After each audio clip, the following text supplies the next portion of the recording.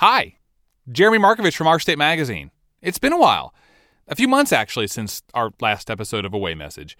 And I have a couple of things to tell you, including an update about the future of this podcast. Now, if you don't already know, this show is about the most remote places in North Carolina. I did 8 episodes last season, and in one of them, you were supposed to hear from a guy who has a very different definition of the word remote. Now, this story goes way beyond North Carolina's borders. I don't know how else to describe it except to say, okay, have you ever had somebody tell you something and at first you're listening and thinking, well, okay, that's kind of interesting. And then the person veers off on a tangent, like they just calmly say, oh, and there's this other thing. And you go, wait, what? That happened like 3 or 4 times in this story. A story that I would have included back in episode 7, but I'm only getting around to now because the man involved in it didn't call me back for months. But as you're going to find out, he had a really good reason for that. Let's back up. For that episode, I went way out to a farm in the mountains of western North Carolina. So those are North Carolina cows. Yeah. They're supposed to be, yeah. The westernmost spot in the state. There's that brash thing. Yeah. That's it.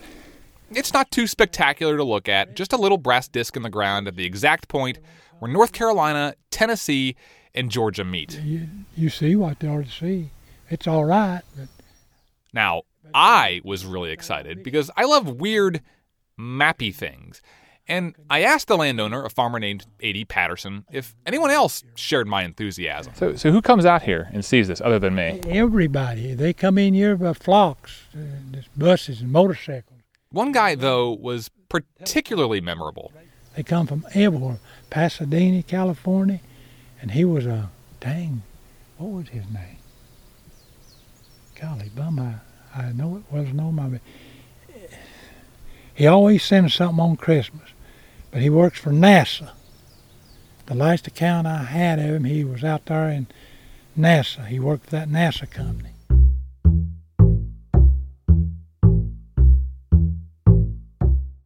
A.D. eventually remembered the guy's name, Todd Barber.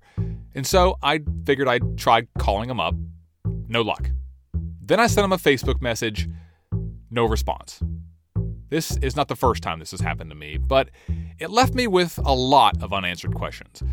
First, who was this guy? Why would somebody from California deliberately come all the way out here to, let's be honest, the middle of nowhere, to see, let's be honest again, a spot that's only significant on a map?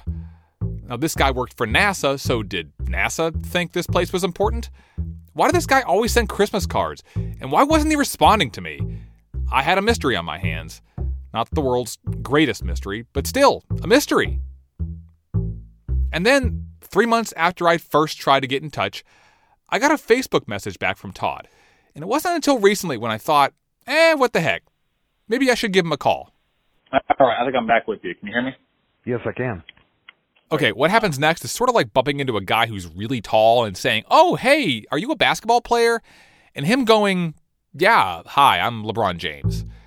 Because first thing, right off the bat, Todd says, hey, sorry I never got back to you last fall, but I was super busy, as you could probably tell by watching the news. And I have no idea what he's talking about. It is the pioneering spacecraft that's given us some of the most remarkable images ever seen of the planet Saturn. Todd, it turns out, is not just some random guy who works for NASA. For more than 20 years, he was the lead propulsion engineer on the Cassini spacecraft, which launched all the way back in 1997. And liftoff of the Cassini spacecraft on a billion-mile trek to Saturn. Todd's job simply was to make sure the thrusters worked to get Cassini from here to there. It took almost 7 years, after which Cassini discovered all sorts of things about Saturn's rings and its moons and the planet itself. Cassini kept working. A 4-year scientific mission continued for another decade until last year, right around the time that I was trying to get in touch with Todd. To make sure Cassini didn't contaminate any of the worlds where there may be life, it was sent to its destruction. There's this NASA video where you can watch mission control during the final moments, when Todd's thrusters kick on for the final time. You just heard the signal from the spacecraft just go on, and within the next 45 seconds, so will be the spacecraft. Cassini disintegrates in Saturn's atmosphere, it's all set to this really dramatic music. I'm going to call this the end of mission. Project manager off the net.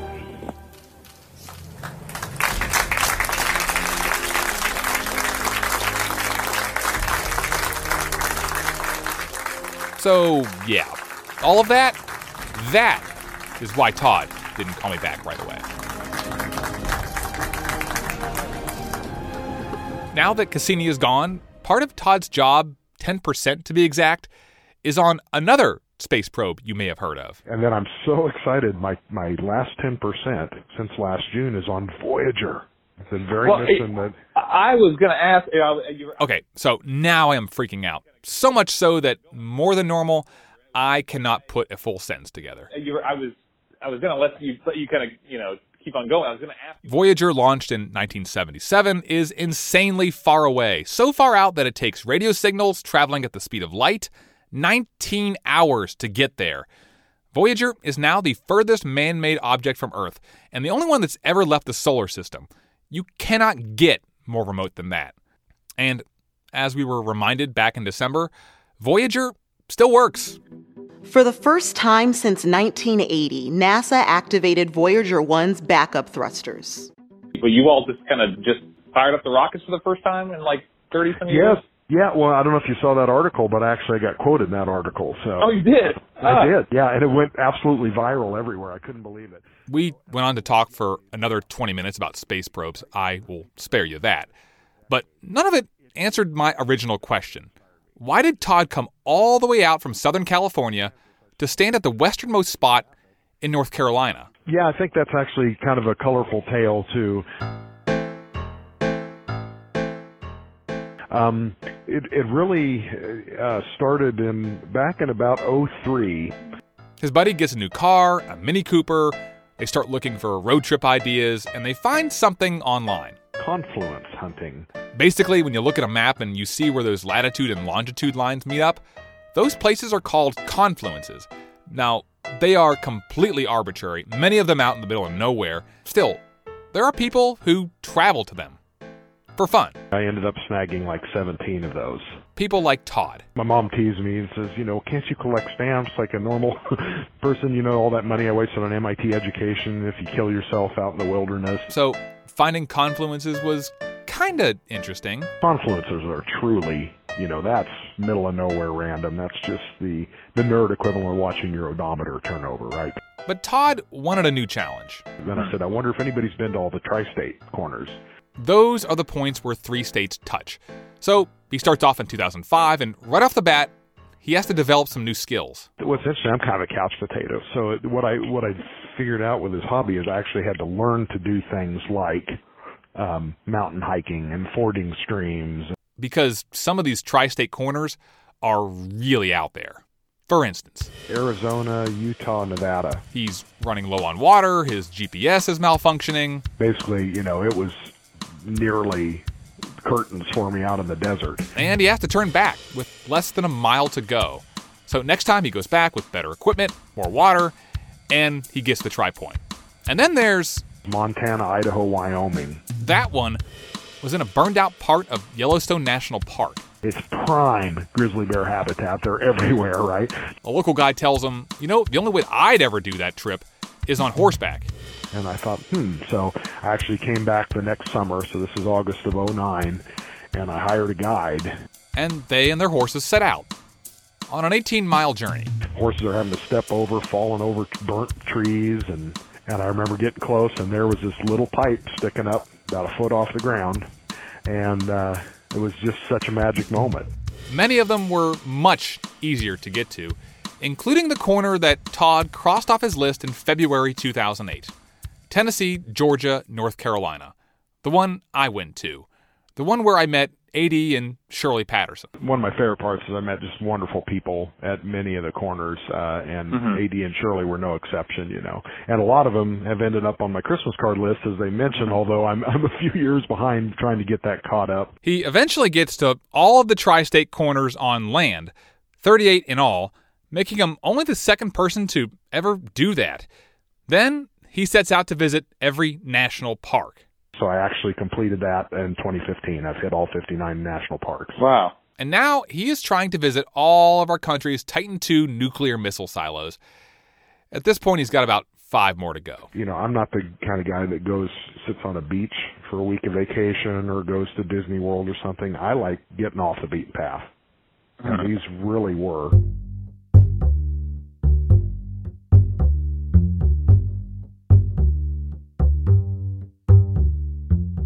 Okay, just to sum things up, because there is a lot going on here, Todd Barber is a guy who didn't call me back because he was too busy crashing a space probe into Saturn, is also a guy who works on the most remote man-made object in the universe, 13 billion miles away, and when he's not busy propelling spacecraft into the far reaches of the solar system, he likes to visit places where man-made lines cross on maps, including the points where 3 states meet, and that is why he ended up at the westernmost point in North Carolina. Mystery solved, case closed, game over. But listening to Todd made me think about something.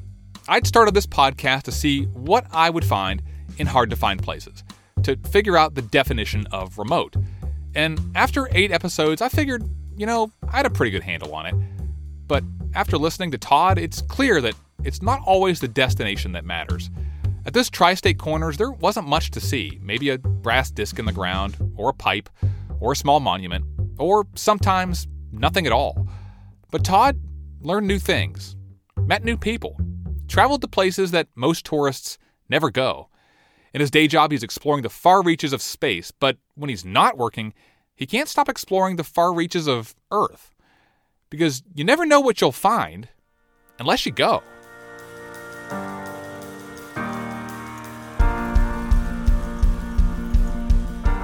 So, I hit the road. This time to find not just remote places, but other fellow explorers. What's physically happening to you when you oh my gosh, I found it? It's disorienting. I missed the first 3 turns back to Raleigh. Searchers. Burke 911, you need police, fire, medical. We're hiking and need a rescue. Pioneers. Well, I didn't know golfing could be so dangerous. Everything was dangerous back then. And even investigators who discover things that you may not want to find. They said we can't talk about it. It's been classified. Season 2 of Away Message. It's happening. I am out gathering stories right now and would love to hear from you. If there is a remote place or interesting story you want me to check out, email me, podcast@ourstate.com, or drop me a line on our Away Message Facebook page, and check out away.ourstate.com for any more updates. And one last thing I learned from Todd. It is good to set goals. I guess when you work for NASA and you're flying stuff to Saturn, you gotta be a goal-oriented kind of guy. Our goal? To have new episodes start showing up in your feed sometime this spring. Until then, the countdown is on. 3, 2, 1, 0. All engine running. Liftoff. We have a liftoff. And we'll see you again soon.